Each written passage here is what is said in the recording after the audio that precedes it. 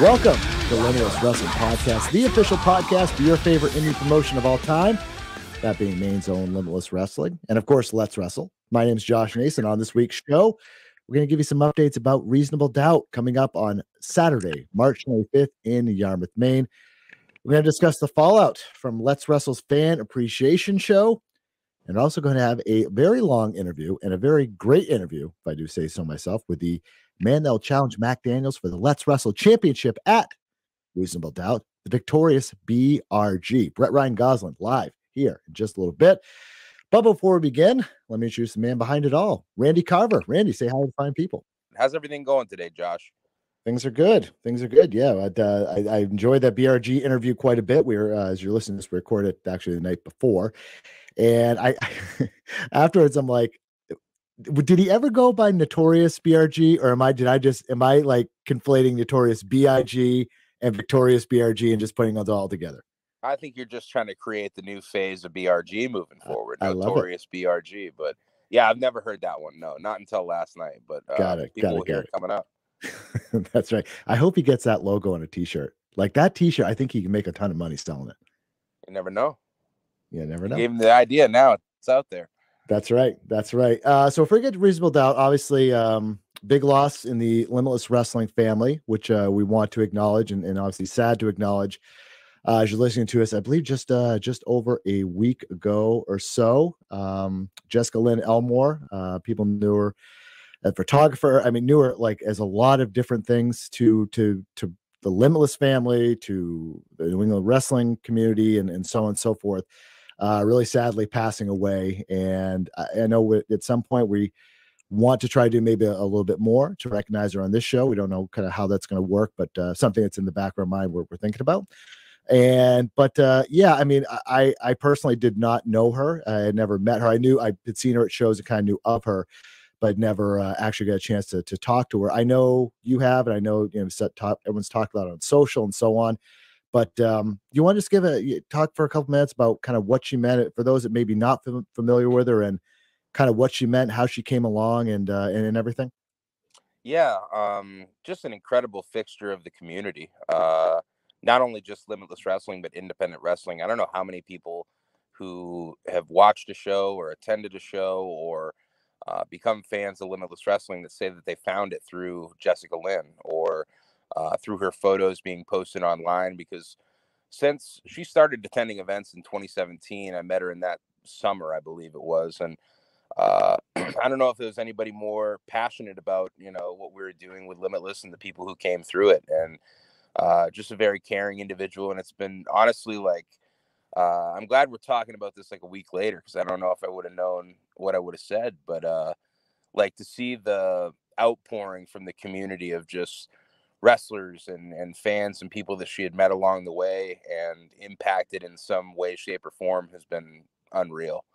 And it's like, it's weird to say that someone who you've known has had cancer since you met him and has been battling a majority of the time that you've known him. It's weird to say that it's shocking that they've passed away, but I think it hit a lot of us deep, because I think anyone who really knew Jess knew how much of a fighter she really was. And I just never questioned her fight. You know what I mean? She had, knocked cancer down to the mat many times. And it just seemed like she had no other alternative but perseverance. And she was just going to do it no matter what. And you wouldn't even known, you know what I mean? She was always there whenever she could be. Most of the Limitless shows in the past, I guess it was 5 or 6 years now, she's been there, whether it's ringside or taking photo sets for some of the wrestlers or whatever it may be, running around the place. But just a bright light in the community that it's going to be super weird. And it already has been, because we had Let's Wrestle over the weekend, and she was a fixture at Let's Wrestle. And I didn't really know how that show was going to be, because it's a toss up on how everybody's going to be feeling and where everybody's emotions are going to be at. But it was really beautiful to be, I think, with a lot of people who were close to Jess. And then we put a video out on the Let's Wrestle social. Ethan Scott did an amazing job opening up the show and dedicating it in honor of Jessica. We're going to do the same thing March 25th. And remember her how she wants to be, and you know, the good times. And I did want to mention as well, there are a few ways that you can support the family during this time, because unfortunately death is something that is crazily expensive. Already over $5,000 raised on that GoFundMe in just a couple days. And I did want to shout out Cody Rhodes dropping a huge donation on that GoFundMe as well. We'll put the link to that GoFundMe in the description of this podcast, as well as on the 25th at Reasonable Doubt in Yarmouth. We've got quite the raffle set up, and Danger Kid's been teasing online. I'm not going to give it away here, but there is a piece of Limitless Wrestling memorabilia that no one would guess is in anyone's possession still. You know what I mean? But Danger Kid has it. I had no idea who had it until this past week, and it's an item of MJF's that I think a lot of people are going to want to get their hands on, and that's going to be raffled off with all the proceeds as well going to the family of Jessica at the end of the night. So a couple cool things on the way there, and we'll be doing more to honor Jessica as time goes on. But yeah, it's a bummer. And shout out to fucking Cody Rhodes, man. Like, you know, $1,000 donation. That's great. And money's tight for a lot of people these days. We know that. Yeah, but still, I mean, any donation is great. But the fact he donated $1,000 and someone that's, you know, not involved like heavily with Limitless, right? And to do that is awesome. So 85 donations to start right now. And I expect we'll hit that 7,500 mark at some point soon. But yeah, good on Cody Rhodes for doing that, man. That was cool to see. Yeah, it's incredible. And yeah, RIP Jessica Lynn Ellsmore. But Randy, as Ethan did that great, as you mentioned, that great intro to get off Let's Wrestle, you know, not the 10 bell salute in terms of, you know, being somber and things like that. She want people to get up, and she want people to be excited for Reasonable Doubt. She would have loved the show. Saturday, March 25th, Yarmouth AmVets in Yarmouth, Maine. Front row, as you know, by this point, sold out. And tickets, Randy, they are moving very fast. That's not just a promoter and me saying it, Randy. These tickets are flying out the door. That they are, yeah. 92 tickets remaining as of recording. Whoa. And then we've obviously got some standing room that we add in there at the end. But if you want to make sure you get a seat, definitely get on it. LimitlessWrestling.com/tickets. Limitless hot right now, Randy. You think so? Goddamn right, pal. This is great. I mean, always great to see, but people are really into it right now. And I mean, again, you look at the tickets, they're not screwing around. They're buying early. And yeah, I think this is good. And this is obviously some great matches on the show. We will preview this more in depth, we promise, as we approach a show. But of course, the stuff we have announced so far is, of course, Too Cold Scorpio versus Desmond Cole, the dream match, which we talked about briefly, but we'll go more in depth on a later date. Of course, the Limitless Wrestling World Championship on the line. Three-way, Ace Romero defending the title against Big Beef and Rip Bison in a heavy-hitting match, no doubt about it. Of course, the Let's Wrestle Championship match, Matt Daniels defending against BRG. We talk about more about that in depth with some very pointed comments by BRG. I will tell you that much coming up in just a few minutes. And this one, we have not got a chance to talk about this last time we spoke. The Queen of Strong Smile, Rachel Ellering, taking on the international pop star Becca. Yeah, Fightful dropping that one. We've had a few match announcements since we last spoke, but Becca looking to keep the winning streak alive, and now it's really a test here. Second generation star Rachel Ellering coming off an impressive run for Impact Wrestling. That's going to be a big one. And another new addition to the card. So we knew that Anthony Henry is going to be on the show. We knew that Andy Brown was going to be on the show. Now we know that Andy Brown, God damn it, Andy Brown is going to take on Anthony Henry in what is going to be a definite hard-hitting matchup. Kind of lunatic behavior that both of these guys asked for this match, but they've been jonesing for it on social media for a few months now. Of course, Andy Brown got his first taste of the Workhorseman back in Worcester end of last year at High Strung, getting a win over JD Drake. So we'll see if he can make it two straight over the Workhorseman here. But Anthony Henry really on the run of his life right now, if I say so myself. And if that match with Blackwood at High Strung is any indication, I think Andy Brown could be in for a long night here. Boy, it should be hard. I'm getting more and more excited the more I think about this match. Yeah, Andy Brown versus Anthony Henry coming up at Reasonable Doubt. And we've talked a lot about them. Above the Rest making their return back to Limitless Wrestling, back to Yarmouth, Maine for the first time since the big win over the Workhorsemen. Speaking of Anthony Henry. And they have an interesting challenge in front of them. Art. Above the Rest taking on Art. And we'll see if ATR can make it two in a row, or if the art party keeps going, the last time we saw them in Limitless, of course, they some interesting things going on we've talked about between Ava, Aaron Rourke, Ricky Smokes, and this whole thing. And yeah, very fascinating to see how this plays out. Very reminiscent of a year ago, too, where Aaron Rourke and Ricky Smokes are kind of, I don't want to say left in the darkness, but they're left to figure it out on their own. No Ava Everett here. Of course, she's in Germany right now for WXW. I believe tomorrow night actually has a WXW Women's Championship match. So we'll see if she can regain that one more time. But Art on their own here, looking for their second straight in any kind of tag team action. So this could be a building block match for either team here, trying to build two straight and kind of get a winning streak alive here as 2023 kicks off. Yeah, should be good. So yeah, things are coming together. And any other surprises, match announcements coming up, Randy? Where are we at? Oh, there's plenty. I got a few things up my sleeve. This is feeling like a good show. I'm not even gonna front with you. I got a good feeling about this one, and it's not too often I say that ahead of the event. So I think it's gonna be a good time. As long as you don't say that you're feeling good about like the day of the show in terms of like setup or anything, because then something always happens. It always jinxes. I'm ready for that. All right, yeah, this should be good. Yeah, Saturday, March 25th, the Army Main. Don't miss out on the tickets. Less than 100 left. You know these things fly fast. But if for some reason you can't make it, you can stream it live on IWTV with a subscription there. So yeah, more to come on that. We'll do a full preview show here coming up rather shortly. Of course, let's look back at Let's Wrestle's Fan Appreciation Night. It's all about you, the fans. Last weekend, as we record this in Brewer, Maine at the indoor yard sale. And speaking of the Let's Wrestle champion, he was in action. We'll go over the results real quick here. Overall, kind of what was your thoughts on the show? It was so if I remember right, it's right. We had a huge snowstorm, at least down here where I live. I assume that was the case up there too. Yeah.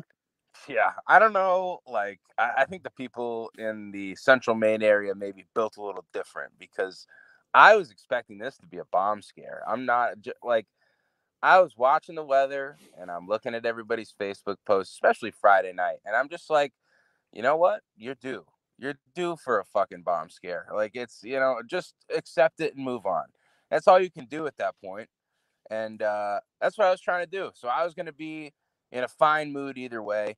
We had a pretty good pre-sale too. So like, it's been pretty encouraging, honestly, the return of Let's Wrestle and kind of what we're doing there right now. But yeah, I was just expecting it to be maybe 50, 60 people. And we had about 160 in the house, even with the snow. And that was really encouraging to still have people come up, because it was, especially for anyone who was traveling in from Southern Maine, we got a few messages of people who just weren't making it, because they got close to 10 inches of snow down south, and up north it had subsided by like 2:00, and it was starting to get nice out by 3, and we were like, what the fuck is going on? So I think that really encouraged a lot of people locally, especially, to still make the trip, because even we did have a few people traveling from like West Gardner and Auburn, and they said that the interstate was cleared out pretty well. So we got quite lucky that it didn't hammer central Maine like it typically does. It was actually a southern Maine based storm. So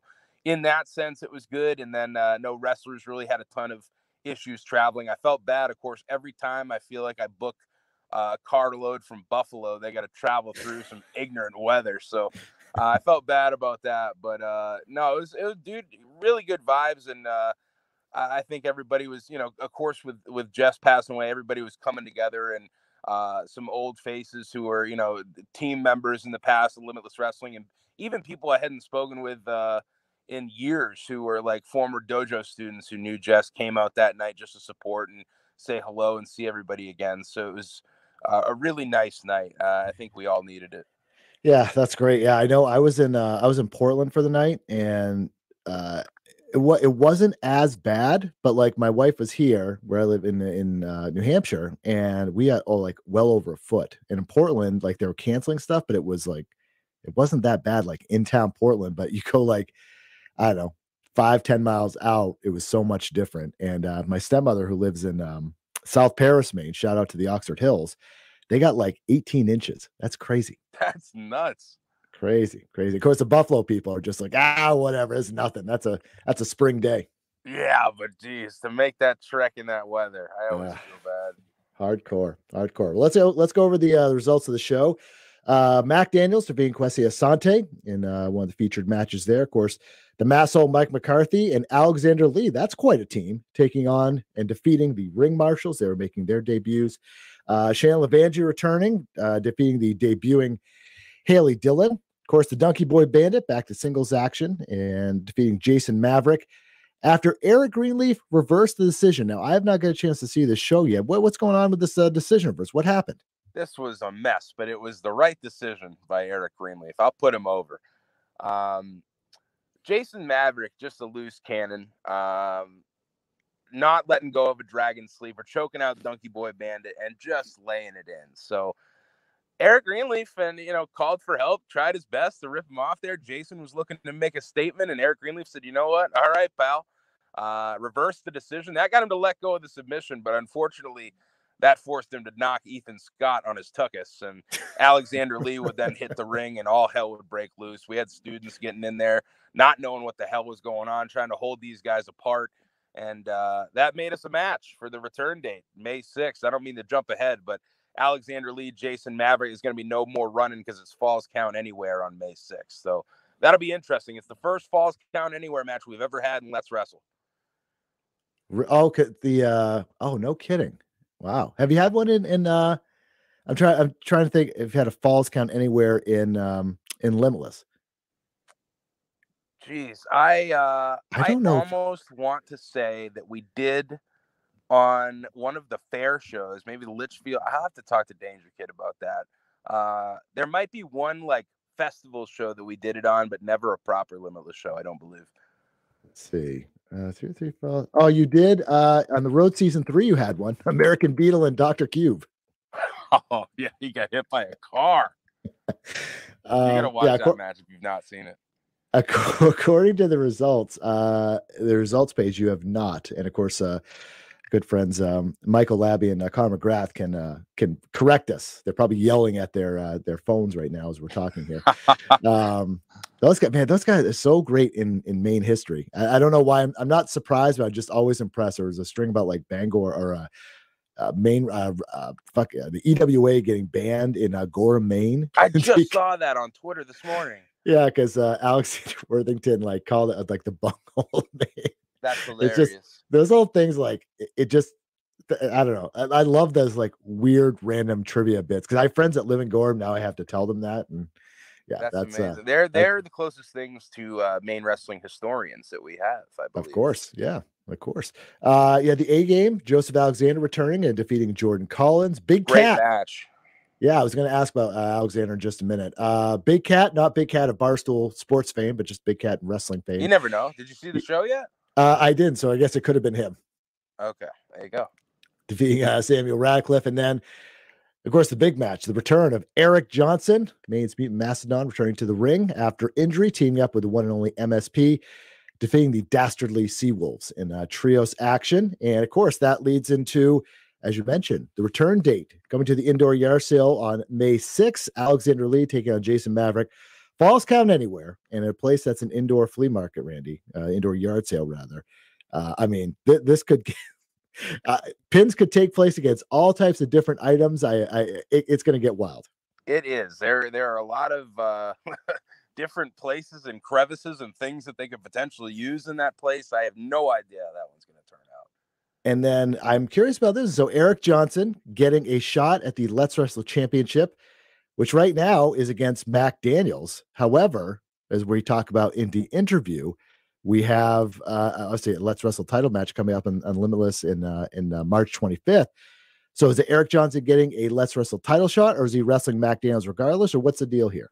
I think that's something that will be determined after the 25th to be 100% sure. But obviously, anyone who's been paying attention to Let's Wrestle, especially since the Eric Johnson benefit show, Eric's been wanting to get his hands on Mac Daniels for months, and it's stretched more than just the past 4 months. It goes back to Let's Wrestle being in Herman, summer of last year. So this is a match that has to happen one way or the other, title match or not. But as of now, it is for the Let's Wrestle Championship. This is Eric's first official one-on-one shot for the Let's Wrestle Championship, and could be the first time in a long time that he's the heavyweight champion of a company in the state of Maine. Interesting. And I have to correct you. It's the Eric Johnson Memorial Show. Remember? I know. Unbelievable. That should be great on May 6th at the indoor yard sale. And yeah, this turned out to be a nice venue for you. Yeah, it's working well, and I think it's easy for especially a lot of our Central Maine audience to make it to that place. So just been a good time all around. Awesome to get the students back in circulation with a company locally, and it's been a lot of fun to do. A couple other notes before we kick it to the interview. How are things going at Mojo and the Dojo? Season 2 should be wrapping up this week or next week, if I remember right. Yes, you got it. We're actually wrapping up season 2 tomorrow as we tape this, so it'll be Saturday, be the season finale. But of course, these are all going to be up for free in full on youtube.com/Limitless Wrestling, and you can watch them anytime as well on demand via IWTV. But I can confirm, Josh, that season 3 will be on the horizon here in a couple weeks. So be looking out for more Mojo at the Dojo. A lot of debuts on this upcoming season of Mojo at the Dojo. So some freshness on the way Saturday mornings at 11. A little birdie told me that Dwayne "The Rock" Johnson makes his debut. Is that accurate? You're going to have to watch and find out, Josh. Love it. Promotion there. AG Anthony Green made his debut at the historic Korakuen Hall in Japan. Of course, I think the last time we talked, he made his debut at Sumo Hall as well, and obviously he was part of the Noah, the Muda farewell show, and he's been making the rounds over there in the Far East. Yeah, kind of checking off the bucket list of historic venues. It's really cool to see. Again, before we kick it to the interview, some other plugs. Obviously, Mojo at the Dojo, Randy talked about seasons 1 and 2, all available for free. Of course, you can watch for our friends in the greater Portland, Westbrook area on Friday nights, PMC Channel 5, 8:30 p.m., and also replays throughout the week. You can check some of the best of recent Limitless Wrestling action there. IWTV, if you have a subscription, you can find archived events from years and years ago, hours and hours and hours and hours of Limitless stuff if you have not checked it out. Of course, Pluto TV for the first couple seasons of The Road. Social media, LW Maine on Twitter, Limitless Wrestling on Facebook, Instagram, TikTok, and YouTube. Let's Wrestle 207 on Twitter, Facebook, and Instagram. You can find, obviously, the Limitless Dojo on Facebook as well.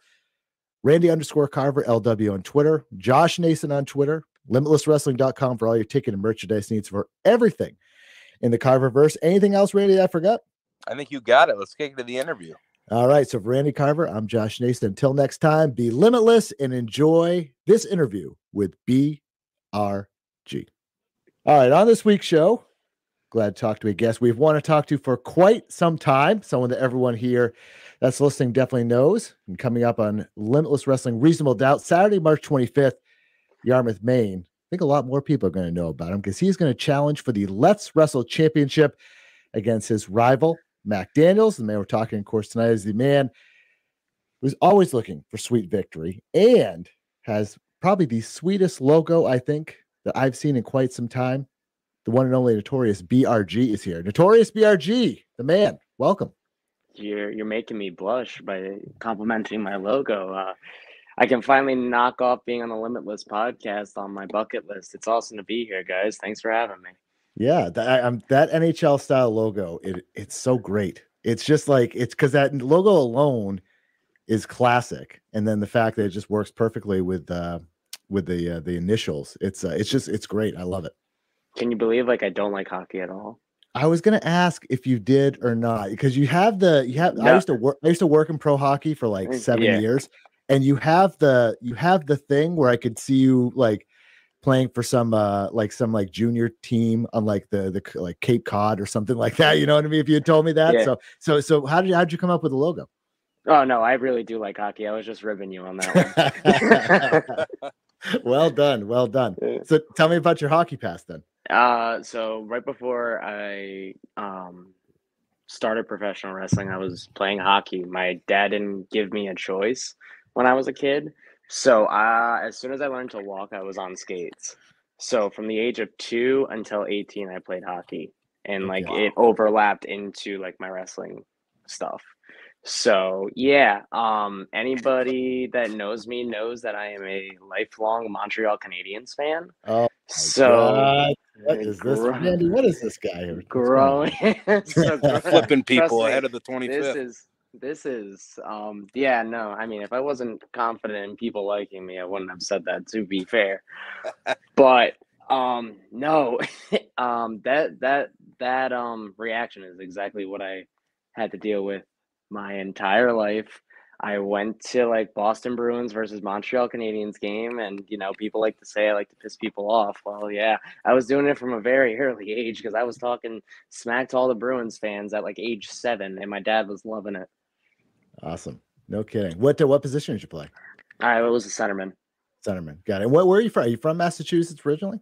Rhode Island. Rhode Island. Got it. Cool. Very good. But yeah, sweet logo. And despite your Montreal Canadiens fandom, we'll continue our talk here. But yeah, I mean, you've been a fixture in the as I call it, the Carververse in both Limitless and Let's Wrestle for quite some time, and obviously in like the main wrestling scene and New England wrestling scene. And it's always interesting to talk to someone because you're a veteran, but you don't have the look of a veteran. You look like you've only been in the business like a year or so. So you have the good look. So good for you. I appreciate that. Thank you. Yeah. So how'd you get your start anyway? I mean, obviously you mentioned, hockey background, things like that. Where'd you get bit by the wrestling bug, and how'd you find the school that you trained at, and how'd things kind of get going? So, unlike most wrestling fans, I got into wrestling pretty late. It was 2011 when I started watching pro wrestling, and I was 13 years old then. And I remember it was January of 2011. Edge came out on SmackDown, and he was instantaneously like the coolest person I had ever seen at that point. And like, think about it, 13-year-old, this dude coming out, throwing up like the devil horns and the cool pyro and the awesome entrance music. It was hard not to fall in love with him. So then I remember that night, it was like Edge and Kelly versus Dolph Ziggler and Lay Cool, of all things. And I was just so invested because the spear was banned, and I thought this guy was badass. So the spear's banned, and I jumped out of my seat when I saw Kelly hit the spear because Edge wasn't allowed to do it, but nobody said anything about Kelly getting doing it. So after she did that, Vicky Guerrero, who was the general manager at the time, fired her. So that's what hooked me. Then Edge versus Alberto Del Rio at WrestleMania 27 is the match where I was like, I'm going to be a professional wrestler one day. Because it was on the biggest stage that I had ever seen at that point in wrestling, and I just thought it was awesome. And I'm like, I want to do that one day. So fast forward 2 years. I was 15 years old. I was a sophomore in high school, and I got cut from my high school hockey team. So I was like, okay, well, I want to stay in shape. I want to stay active, do all this stuff. I had never like not done a sport. So I literally looked up like the closest pro wrestling school to me, and I lived in like bumfuck nowhere in Rhode Island. So the closest one was 45 minutes away from me. It's actually close by to where I live now. But I started there kind of like getting like my basics in. It's a school called Showcase Pro Wrestling. That's where I kind of like got my basics, but it wasn't really until I met Matt Taven 2 years later at his school in West Warwick, Rhode Island, which was significantly closer to where I was living at the time. And it's through him that him and Mike Bennett for a little bit that I started coming up more with like my character work and stuff like that.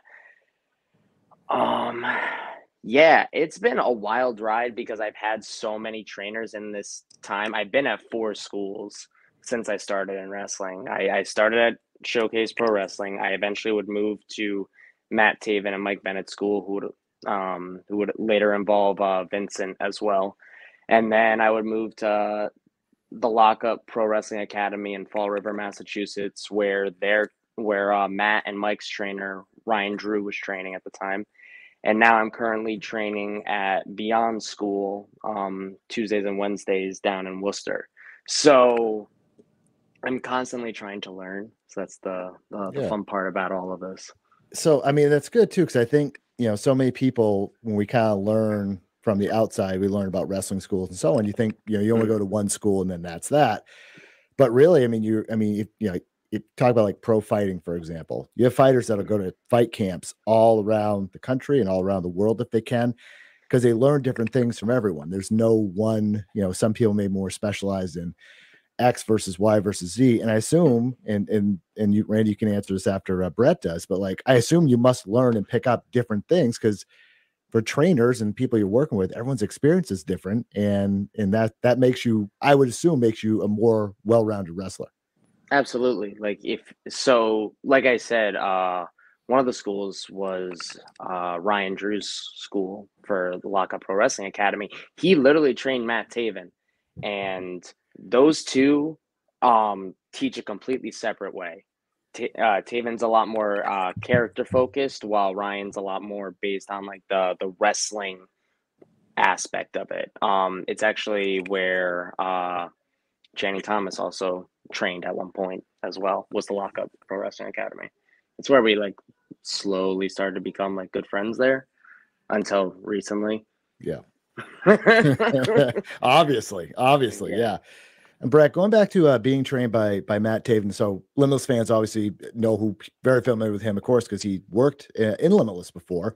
Finally made his debut. I think it was last year, if I remember that. It could have been the year before, but it was he's just, it was my first time kind of seeing him that up close live, and he's a professional wrestler. That's the best way I can describe him. It kind of sounds like general, because of course, no shit, people are just pro wrestlers, but he's like he comes off like a true pro. Like his gear is good. He is a great, you could just tell like he cares about it. He's really crisp in the ring. He knows like if he's working in a room of 400 or if he's working 4,000 for Ring of Honor or AEW or something like that or whatever. He just like he just seems to get it, And I know there's a lot of people out there like that, but it's really kind of stood out. Like this guy could work for the next 25 years if he wanted to, because he just has it, And imagine, you talk about getting taught by a guy like that. That must be just a really awesome skill set to be able to draw from an experience level. Absolutely.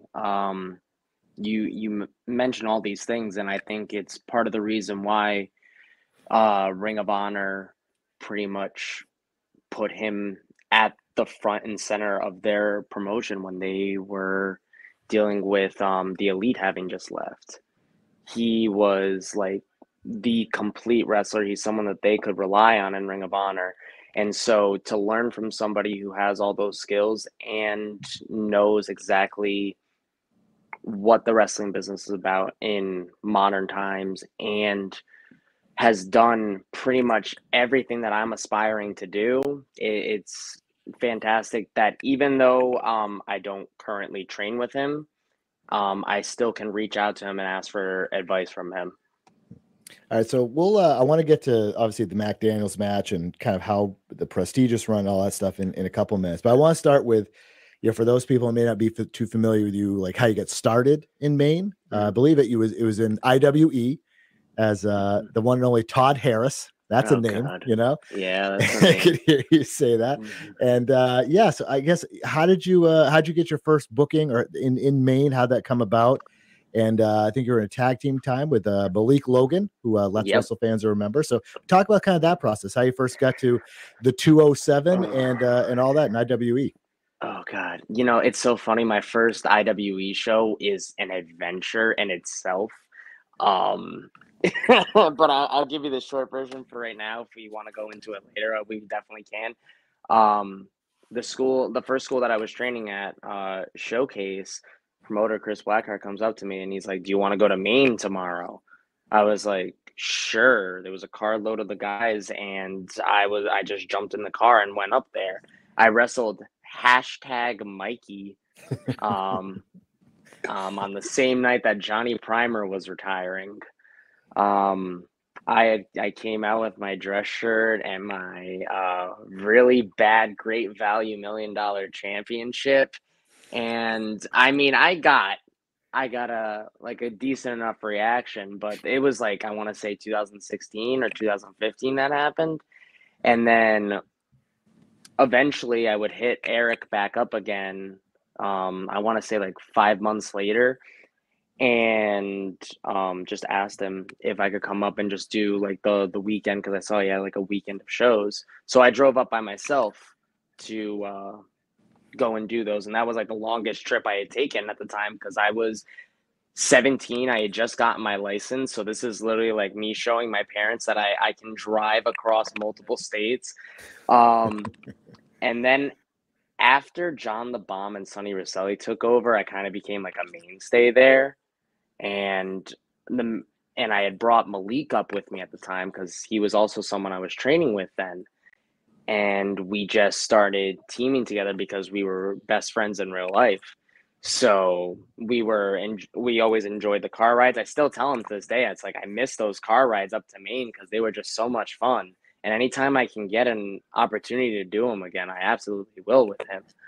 But those were some fun times just because of everything that would happen. You had people pissed off at me, like nearly rioting, trying to fight me in the parking lot. Like IWE was like my little like playground to like have fun with. And then I remember like I left IWE right before Let's Wrestle started.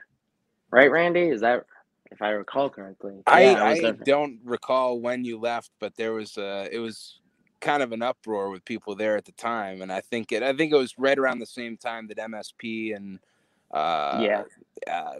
Alexander Lee stopped kind of working there. Yeah. Okay, so I went and dropped the Livewire Championship to Osiris, and then I had left IWE for a long time and then I moved on to Let's Wrestle, and I was on the first Let's Wrestle show, and I still take a lot of pride in that I've been involved with Let's Wrestle from the beginning. It's by far one of my favorite places that I have gotten to work for in my entire career, in all honesty. Some good memories were made there. Yeah, Randy, why don't you talk about kind of when you first remember seeing BRG and what made you want to bring him into either Let's Wrestle or eventually his unofficial Limitless debut, which we'll talk about in a couple minutes. He was just damn good. Like I just, it kind of pissed me off because I just didn't think of BRG as someone that I would ever book the first time that I saw him. But he was just like, there was nobody else who was interacting with people and just like he's saying, inciting literal riots in the Cityside Banquet Hall, where shooting on divorces, and he was pushing the limit, bro. He was pushing the limit, and I was struck by it. And then the thing that I felt at the time is that he's got a great mouth to run, but the wrestling's got to catch up. And he, as he said, he took progressive changes for the wrestling to catch up, and it did very quickly. And by the end of it, because I was going to, it had to be 2017, 2018 is when I was going to a lot of the IWE shows, at least in Brewer. And that's where I got to see firsthand both he and Malik Logan at the same time really take some steps and make some progress. So when we started Let's Wrestle, it was really to bring something different back to the Central Maine area with people that, the local fans enjoyed and didn't get to see anymore. And Brett was at the forefront for that, and on a lot of those early Let's Wrestle shows. And it was kind of cool because we did start Brett as the same way he had been presented pretty much in IWE. Of course, the name had changed along the way, but eventually we got into some new ground where BRG was a beloved character in Let's Wrestle by the end of it as we went into the pandemic. So it was kind of crazy and kind of cool to see how that changed and how he embraced it, and just to try something different with Brett, to see that he was just very versatile as a performer, which is incredible to work with in wrestling. So Brett, what was that challenge like for you, going from, again, in that same region, someone that, as Randy said, inciting riots and people want to meet you out in the parking lot, to people that want to give them your babies in the parking, give them babies in the parking lot, and kiss babies and things like that. I mean, how'd you learn how to kind of make that transition and do it where it felt genuine to you, if it even did feel genuine? Talk to us about that. It definitely, it's tough to say exactly what just made it work. Personally, I just felt like I had that connection with the main fans up until that point, because they had known, like, that area of fans in Central Maine just kind of knew me. And over time, I think they learned to respect me, so that when we eventually just made me made me one of the most beloved guys in Let's Wrestle, it was an easy enough transition because they had already started to learn and accept me. And like, because I was always putting on such an entertaining aspect to a show, they kind of want to say they kind of accepted me, kind of loved me a little bit. I don't know if I'm rambling a little bit, but I it's think just, you earned their respect. I think it yeah. came to a point where I think everybody collectively at once just felt like you kind of rounded third and headed home to kind of understanding who you were in the ring and out of it. And sometimes, like, I feel like when people naturally feel a complete package come together before their very eyes, there's nothing you can do but respect that. You know what I mean? I feel like that's Christian Casanova in Limitless. You know what I mean? When he was about to take his rise to the top, people just naturally felt that come together, and they're like, fuck yeah, I like this guy. And I feel like that's kind of what it was for Brett too. So those early days in Let's Wrestle. So you obviously did you meet Randy in IWE, or how did that work? Yeah, I met Randy in IWE. I knew who he was. I knew he owned Let's Wrestle, Limitless, sorry. And I knew that was a place that I wanted to be. So I took every opportunity and chance to talk to him and just see like what he thought of my matches, what I can do better, how can I improve, because Limitless was a place that I wanted to be. When you met Randy, was it? I mean, I hear it often. The first time I meet him, it's kind of like meeting like Ric Flair in the '80s. Did you get that same vibe, or? I was intimidated. I always am intimidated. Meeting people I don't know, which is kind of ironic in a sense. But once I start to get comfortable with somebody and start to get to know them a little bit more, I think I'm easier to talk to, and I'm a lot like I show my personality a lot more. But yeah, no. I was intimidated at first. No offense, Randy. It's just how I am with everybody. Yeah, wait till you see the dark side of the ring on Randy. It's going to be wild as shit. I'll tell you that much. But so he asked you to tell us about this concept for Let's Wrestle, which is obviously a little bit different than Limitless. Did he have to really sell you on it, or you just kind of like, just tell me when and where and let's do it, or kind of tell me about that process and how the concept and kind of what you thought about it? I was all for it. As soon as he told me, I was like, absolutely, 100%.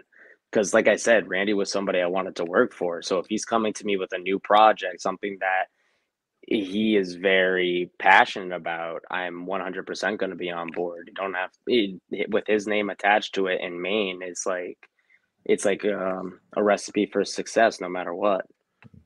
So before we leave this part of your career, I did ask you. You had made your Limitless debut. And let me put it this way. When I say the La Kermesse Festival, what comes to mind? That one part of my mind that, like, it's off that section of my mind that I never, ever think about. So Todd Harris made his unofficial. Yeah, Randy, you want to talk about this? So he made Brett made his unofficial debut as Todd Harris against Xavier Bell, 2017 La Kermesse Festival in Biddeford, Maine. Talk to us about that, Randy, and then we'll kick it over to Brett for his memories.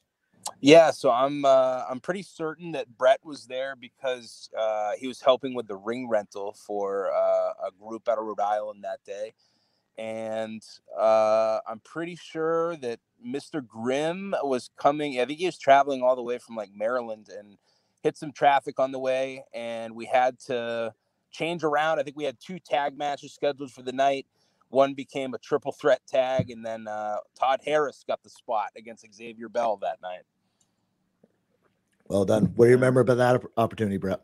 It definitely wasn't my greatest performance of all time, but at the time I was still very thankful that I got to have that opportunity. I just wish I had done a little bit better, because I lasted a minute against Xavier Bell.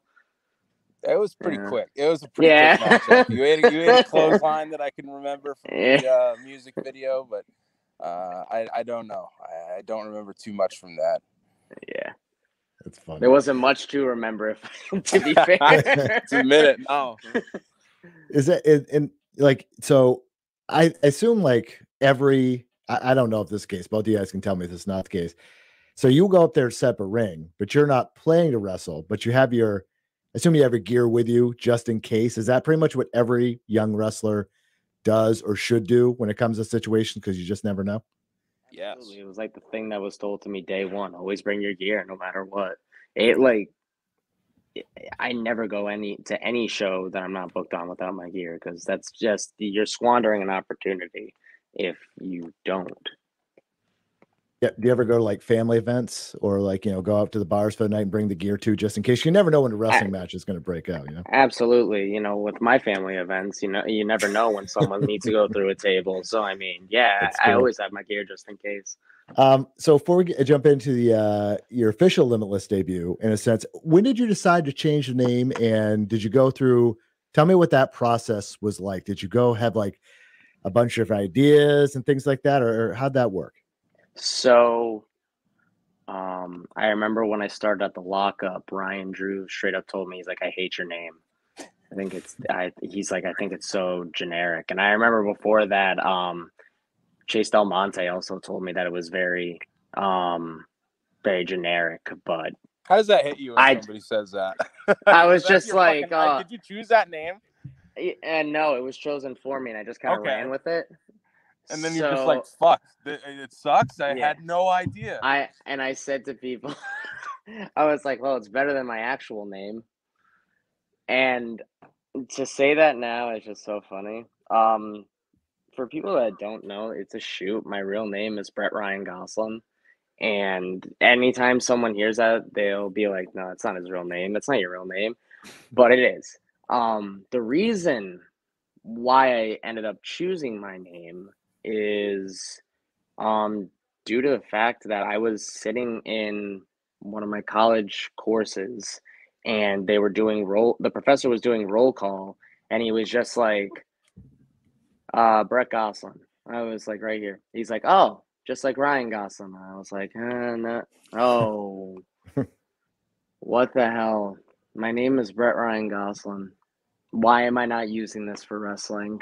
So I texted Ryan Drew. I was like, what do you think about Brett Ryan Goslin?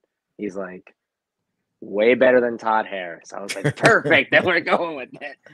And the BRG era began. That was great. Mm-hmm. So then you finally get your opportunity in Limitless, but of course, this is during the pandemic. And I guess, how did I always ask this in talents, especially that have wrestled through the pandemic and you did the closed tape series.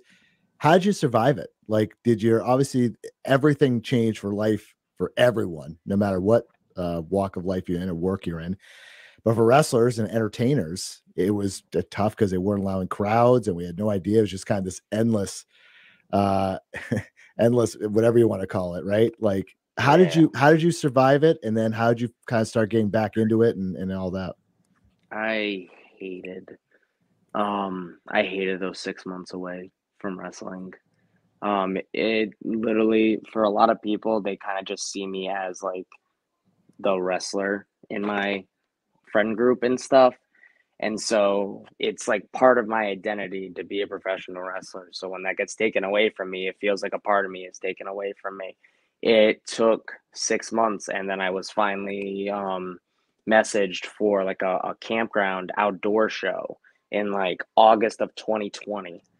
And I was nervous as hell because I didn't know how my cardio was going to be, because I hadn't wrestled in 6 months. And anybody who has jumped in a ring and knows that a cardio for a wrestling match is completely different than any other sport. So I'm nervous about that. Then that day I get told I'm wrestling Anthony Green, who at that point was like rumored to have been signed to NXT. I was like, I really hope I don't mess up today. So that was the scary part. It was nice to like dip my toes back into the water and everything. And then later on, when Tim and Channing and I both got messaged to do the pandemic tapings for Limitless, I was ecstatic because even though like there was no fans, I was like, it was something off the bucket list right there. It was like, wow, I get to wrestle for Limitless now, like an actual like Limitless show that's going to be aired on IWTV and everything. Like, awesome. This is a short-term goal that I've been able to accomplish. So honestly, those shows in front of nobody but the fellow wrestlers, it was honestly what was like, you say, how do you survive during the pandemic? Honestly, that's what helped me survive the pandemic. Not to sound morbid or anything, but it's like I got that part of my life back, even though it was in some obscure way. It was awesome to be wrestling in front of any sort of crowd. And Randy, yeah, so BRG debuts at the season 2 of The Road. And through this season 2 and then also season 3, that's where we saw the development of the Prestige, which would be the early seeds for Prestigious. What did you see in how did that, again, we talked about a lot with John in that long form, Prestigious series we did, but kind of when we talked about just putting these two together, what did you see and how'd that come together? Well, they actually came to me with the idea to, I think it was one to jump into season 2 of The Road as a tag team. And we did need some more tag teams at that juncture, especially pretty limited in the closed taping. You know what I mean? We're pretty much only basing wrestlers out of New England for the most part. I think season 3, we extended that out a little more, but yeah, it was something to experiment with and just to see where it was going to go. Not only were they on the road, but they also, I think they faced Megabyte Ronnie and Puff, I believe, on the Vacation Land Cup event, the first one that we did as like a big premiere event. And then it kind of went from there. It was growing from there and just something that I at least knew, through those tapings, it was something consistent that we were going to stick with and could definitely be an alley for them into being on more live shows whenever that came to be. Brett, what do you remember about the your match, your and Chain's match with the MSP during season 3 of The Road? Obviously, those guys are a fixture of main wrestling, but Mount Rushmore types when it comes to Limitless Wrestling. What do you remember about that match and that opportunity? I remember it being like the third tag partner that I've had against MSP at that point. I have wrestled MSP so many times in my entire career. It's kind of crazy. Like I said, I've had like 5 tag team partners when I've wrestled against them. So it's nice, like, knowing somebody in that sense because it helps strategize and all those things. But when it came to wrestling with Channing against them, it just felt completely different because I felt we had a leg up. Because before, it wasn't really two best friends versus two best friends. It was me and my partner versus two best friends. So I didn't really have that connection with my partner, but now I'm on the same page with him. We train together. We know what each other does. It was kind of like one of those like I've got this type of moment against them. And then along the way, obviously you start teaming with Mac Daniels, and as John Alba, again, we talked about in the Prestigious long form, kind of from your perspective, how was the Prestigious concept kind of first brought up to you? When you all in, did you have questions or how'd that go? I was all in for it. Absolutely. As soon as John came to me, the thing is like I had known John for a long time at that point. Me and him went to the same college. I used to hear my college professors talk about like what a genius he was in the media field, in the journalism field. Jesus Christ. I'm not joking. I'm not joking. On. I'm not joking. I used to sit in communication classes, in journalism classes, and like his favorite professor, I think you can see why, was just putting him over like completely. There, it's just like he's a genius, he's this, he's that. I'm like, oh my god, this guy is smart. He knows what he's doing. If she's putting him over, he knows what he's doing. Anybody can make their own comment. Yeah, anybody can make their own comment on that one. But when John came to me, I trusted him. I knew that he had a lot of passion for this project with Prestigious and everything. So as long as I had somebody who was equally as passionate as making this work as much as me, I knew we were set. And then fast forward a little bit. So June 2021, this is Limitless's return with live fans, a day that anyone that was there and obviously burned in our memories because it was finally back, right? Finally back. And so you go out there, of course, you have this Prestigious has this very high profile match against the original MSP, Aiden, DK, Alexander Lee. It was a great match. It was just kind of one of those, again, the whole night was a celebration of just being back, and no one knew the matches going in terms of fans and everything. But that was you're finally, like, after all this time, you're finally there in a live, in front of a live Limitless crowd in the Armatham Vets. And that must have been, I assume, a pretty awesome moment, especially high profile match. You guys get the win, but that must have been a pretty awesome moment. Everything about that night was awesome. Between coming out to Anthony Green's music to the fact that I got to wrestle the original MSP, who, like I said, I had wrestled a million times at that point. The fact that they were my first match in front of a live crowd in Limitless Wrestling, I think is very poetic. And over time, I remember Danger Kid bringing it up to me recently. It's like, it's kind of funny that you were the one to end the original MSP, because we had fought you for so many years and we always kicked your ass, but it never got brought back in return. And he always found that funny that I eventually was part of killing them off for good. But man, that night was just such a feel-good moment to know that we were back to a little bit of normalcy at that point. And to have that moment with two of my best friends at the time, it was a great moment, to say the least. It was such a great trio and an act and presentation, however you want to put it, because it just, everything made sense. It was three in-ring talents, great looking guys, great shape, young and just could go. And obviously you have John, who it just everything. I want to say John's also a good looking guy. You have his head even bigger than all it is, but he just has, he fit the package so well. Everything just worked. It's all right. Okay. So I'm going to here. So I put him over before. I'm going to bury him right now. Let's go. He had no part in the pedestal. I made the pedestal. The pedestal is my move. He had no part in it. Sorry, John. I love you, but I'm taking credit for that goddamn move. Very good. I like it. We'll take that, Randy. Right? We'll make that the headline of the episode. Yeah, that's beautiful. Yeah, we'll do BRG, inventor of the pedestal. I like it. So you go through this whole run, and then obviously all great things must come to an end, and Prestigious implodes over time. It was a kind of a slow build to the end, and then obviously ended at in very memorable fashion. Guys had the three-way for the Vacation Land Cup in the first round there, and that was one of the matches of the year, which I want to kind of ask you about that in a second. But just kind of the whole run and then the end. It was it a satisfying ending for you? And obviously you'd love to see things go longer, I assume, but did it feel like it was the right time to kind of shift gears and change things storyline wise? Absolutely. I feel we had all started to really establish ourselves in our own roles in the group.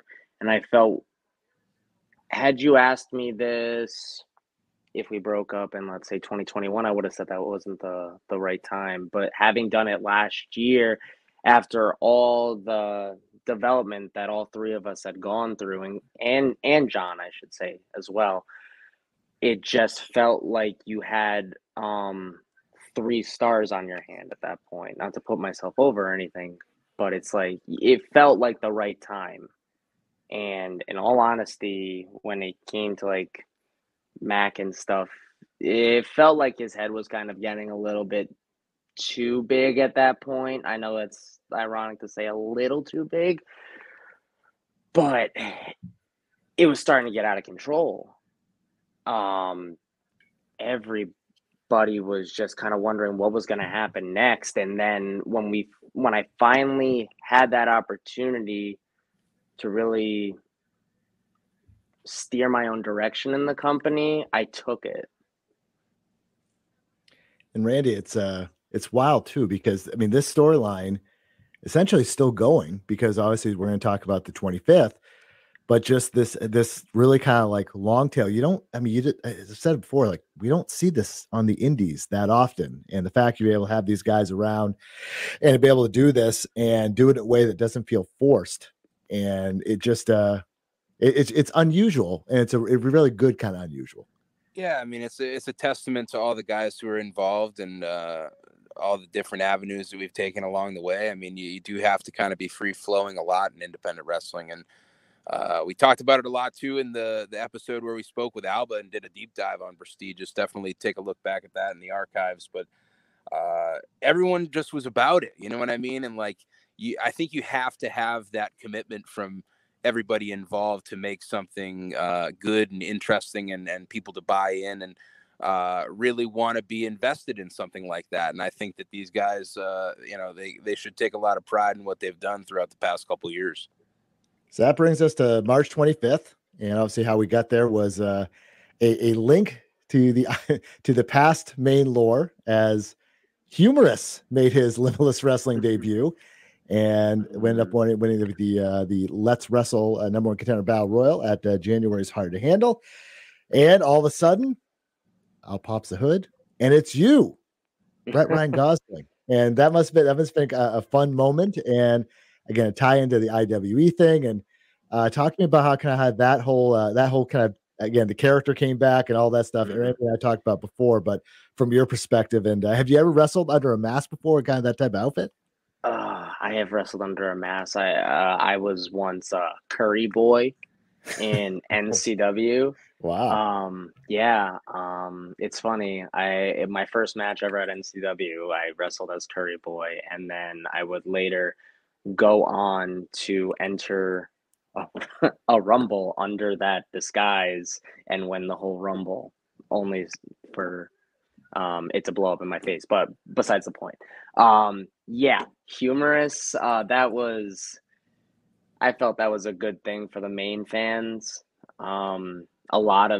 If there are a lot of fans that I have seen there for a long time, and I felt that them kind of seeing like Humorous again, it's like it's kind of funny. It's a little Easter egg from the IWE days, because for those who don't know, it was Aiden Agro and Danger Kid. And like I said, my career in Maine was tied to them for a long time. So I felt it would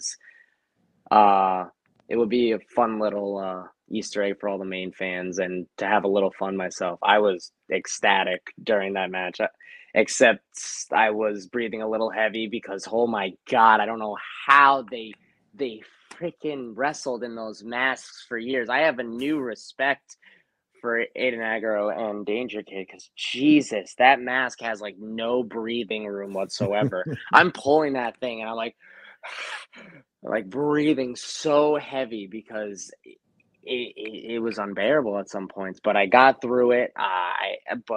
Some people were pointing it out. It was like when I pulled off the mask, my face was purple because I was still trying to grasp the air. But it's all one of my favorite moments I've had in wrestling by far. Yeah. And then, so obviously leading into 25th, you had a very high profile match, like I was talking about with the big kind of lead in and all this stuff that's been building in some form or fashion for obviously well over a year. And this is a pretty, obviously a high profile match and something that fans have been wanting to see. They're firmly behind you. No doubt about that. Again, this has been building for months and months, and finally get the culmination on the 25th. It's by far my most important match that I've ever had. This is a culmination of every bit of hard work that I've put in for years. I said it a while back in an interview that I was told that I was never going to be a professional wrestler. I was given every excuse in the book on why I would never work. So for someone like Mac to go and say that I don't belong either, it just triggers that old memory that just continuously pisses me off to this day. It's what drives me. It's what makes me the man I am today in professional wrestling. So to say that I'm going up against literally my critics on March 25th is, I think it's the most poetic way to say it, because Mac Daniels is fantastic as a wrestler, but he does not shut his mouth, and I'm going to show him this on March 25th why he should have just kept his mouth shut. Because I'm going to take every single thing that matters to him most, and I'm going to take that away from him, and I'm going to show him that I do belong in professional wrestling. I'm going to show everybody who ever doubted me that I do belong in professional wrestling, and I'm going to be the next Let's Wrestle champion, without a doubt. Limited tickets still available. They're going fast. If you can't be there, watch on IWTV. And a couple other questions before we wrap up. You mentioned cardio. So hockey players known for having fantastic cardio. You mentioned wrestling is a different type of cardio. How would you compare them, or is there any comparison? The best. So I think the easiest way to point out how wrestling cardio is different from any other sport. If you know that story from WrestleMania 11, Lawrence Taylor, professional football player, right? Literally, football players are known for their cardio as well. He's like he's like dying in the back after his match, and Bam Bam Bigelow is just like, "Hey, great job." It's like, oh, has no problem with it. It's a different animal because just everything that goes into professional wrestling. It's a unique cardio that you won't really be able to know what it feels like until you've actually been in a wrestling ring. And you mentioned Gangrel earlier, or you mentioned Edge. So as you know, Gangrel has been part of Randy's promotions here a couple times. Randy, can I make a pitch for the future? Go for it. I mean, I would think at some point you gotta maybe do a tag team match with BRG and Gangrel, and maybe doing the whole Brood entrance, spitting the blood and all that stuff. I mean, could that happen maybe in the future? I mean, I'm sure it could come together. Yeah, I am definitely all for that. I love this idea. You said you're gonna grill me on this. You're giving great ideas instead. I love it. Were you on any of the cards? I can't remember. Were you any of the cards that Gangrel was on? Actually, no, I don't think so. Oh wow! So you never even met that? Oh, no kidding! Wow, we got to make this. Yeah, we're gonna make this meeting happen at minimum.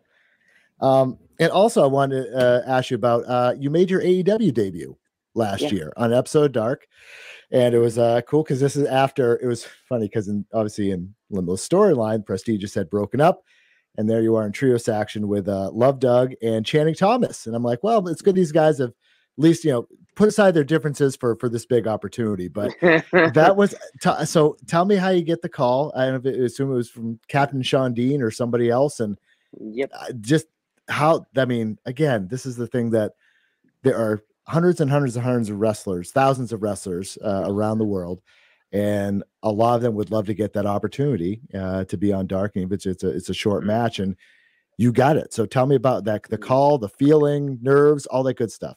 Yeah. So you're right. You do reach out to Captain Sean Dean. He emailed me pretty much with the invite, just told me everything that I needed to know in order to stay at the tapings during that week.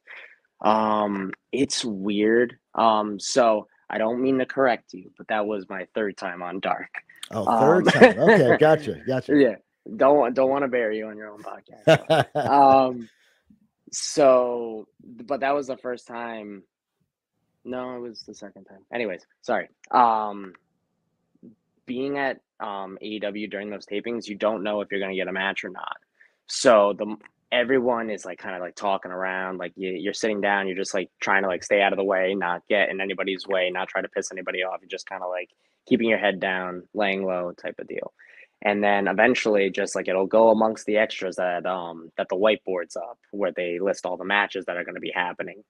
And I remember the first time that I got a match, it wasn't up on the whiteboard yet. So I was like discouraged. I was like, oh, that stinks. I'm not going to get a match, especially because Waves and Curls, who I was there with, they got a match. So I was like, oh, that stinks, but good for them. And then later I was just sitting by the whiteboard and they just come over and just wipe down one name and just start writing in 4 names. So it was me, Bobby Orlando, Bryce, Bryce Donovan, and this guy Tug Cooper. And when I saw that, I was like, oh shit, okay, cool. Let me go get everybody and let's do this. We wrestled the factory that night, and then next time I went to AEW, I got to wrestle the Dark Order, which that's probably my favorite match that I've done at AEW, just because of how much fun it was. And then that match with Butcher and the Blade and Roosh, that was actually like one of my most comfortable feelings ever, because I was in there with two of my best friends. Well, former friend, but I still love Doug. So Channing's all right. I should say he's more of a familiar face that I know can compete. But yeah, that was every single time that I've gotten to go there, I've had no complaints. So it's an amazing opportunity for those who are looking to do it. You won't be let down by it. Yeah, it's always crazy, Randy, to see Limitless talent, or guys we see so often Limitless in AEW ring, especially because Dark is giving a lot of these talents so many opportunities. MSP in there. We've talked about this on the show before. It's pretty cool to see. Yeah, cool as hell, and you can do it close to home too. I always think that's really nice. Is that these guys get opportunities sometimes to do it at their local arena that's 30 minutes from the house. So even if sometimes people may not get signed out of these deals, but you're getting some lifelong memories and getting a taste of what it could be like. You know what I mean? Yeah, cool. I do know that AEW is making their Rhode Island debut in April. Just throwing that out there. Yeah. Trust me, I know. I know. You may have some hardware. You can bring along with you if you win this Let's Wrestle title. You never know. You never know. That's right. Randy, as we wrap things up, anything I left out you want to bring up? I mean, we got to put over Brett's TikTok here. Talk to me about it, Brett. It's off the chain. One of my Danger Kid wouldn't shut the fuck up about how good your TikTok was, and get me to make a TikTok. So tell me about that experience. That's a product of the pandemic, ladies and gentlemen. Yeah, so me and my girlfriend are very popular on TikTok. We're one of those cringy TikTok couples that give yourself some credit here. Cringy, hey, I come on. There's some points where I'm like, nah, this is a little too much, but no, I love it. I just tend to do a lot of self-deprecating humor.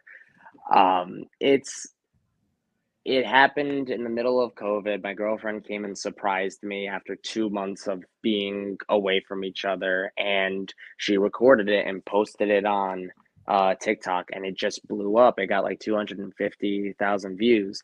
So she started to keep making them, and then she was like, you should make an account so they can follow you too. I was like, okay. So she did a lot of like couples-based stuff, so then those people would eventually start following me. And then I started to post a lot of videos involving her, and it just kind of became like this whole like duo together on the follower thing. So now, like, she has 356,000. I'm at a more modest 258,000. Wow. That is actually, my TikTok is the reason why I got booked in Texas last year. The promoter found me on TikTok and he messaged me.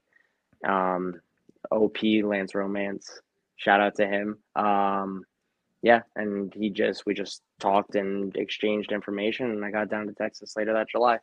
Wow, I just happen to go. I'm not a big TikTok user because I'm like almost twice as old as you guys. Not quite, but close. But yeah, so yeah, this is wow, 7.3 million likes. This is wild. Absolutely crazy. Yeah. And some of the stuff, man, some of the jokes I make are a little harsh towards her, but it's fine. They get the views. it's all for the views. Do you make you don't have to tell me how much. Do you make money off this? Yeah, I make money. It's nothing crazy, but it's a little extra money every month. Wow, that's good. For some of the Domino's when you eat. I'm not going to watch a video of it, but she loves when you're trying to eat healthy, but she loves Domino's. So you can pay for some more Domino's, right? Yeah. God. Look at this. Amazing. Oh my God. She kills me some days. I am always trying to eat healthy, and then she's like, let's order out. And I'm like, no, stop. Yeah. I'm like, I'm trying to eat a salad here and you want pizza.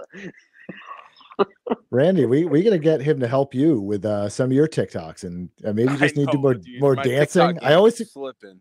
I always suggest dancing and things like that for you, but you never seem to take me up on the offer. I'm no dancer, pal. Well, that's the point. The first time ever, if we get you to like 1 million followers, you can do your first dance on there. Yeah, we'll see. That may get you 1 million followers, Randy. I'm not joking. Yeah. You'd be surprised what people will get over on TikTok. It's some of the craziest stuff. That's wild. Absolutely wild. All right, before I let you go, obviously let's plug your socials. Just talked about TikTok, so victorious_BRG. You can find Brett on there. But talk about Insta, Twitter, Facebook, YouTube, any of that stuff. Floor is yours. Yep, you just said it right there. Victorious_BRG. That's the name across all platforms. Instagram, Twitter.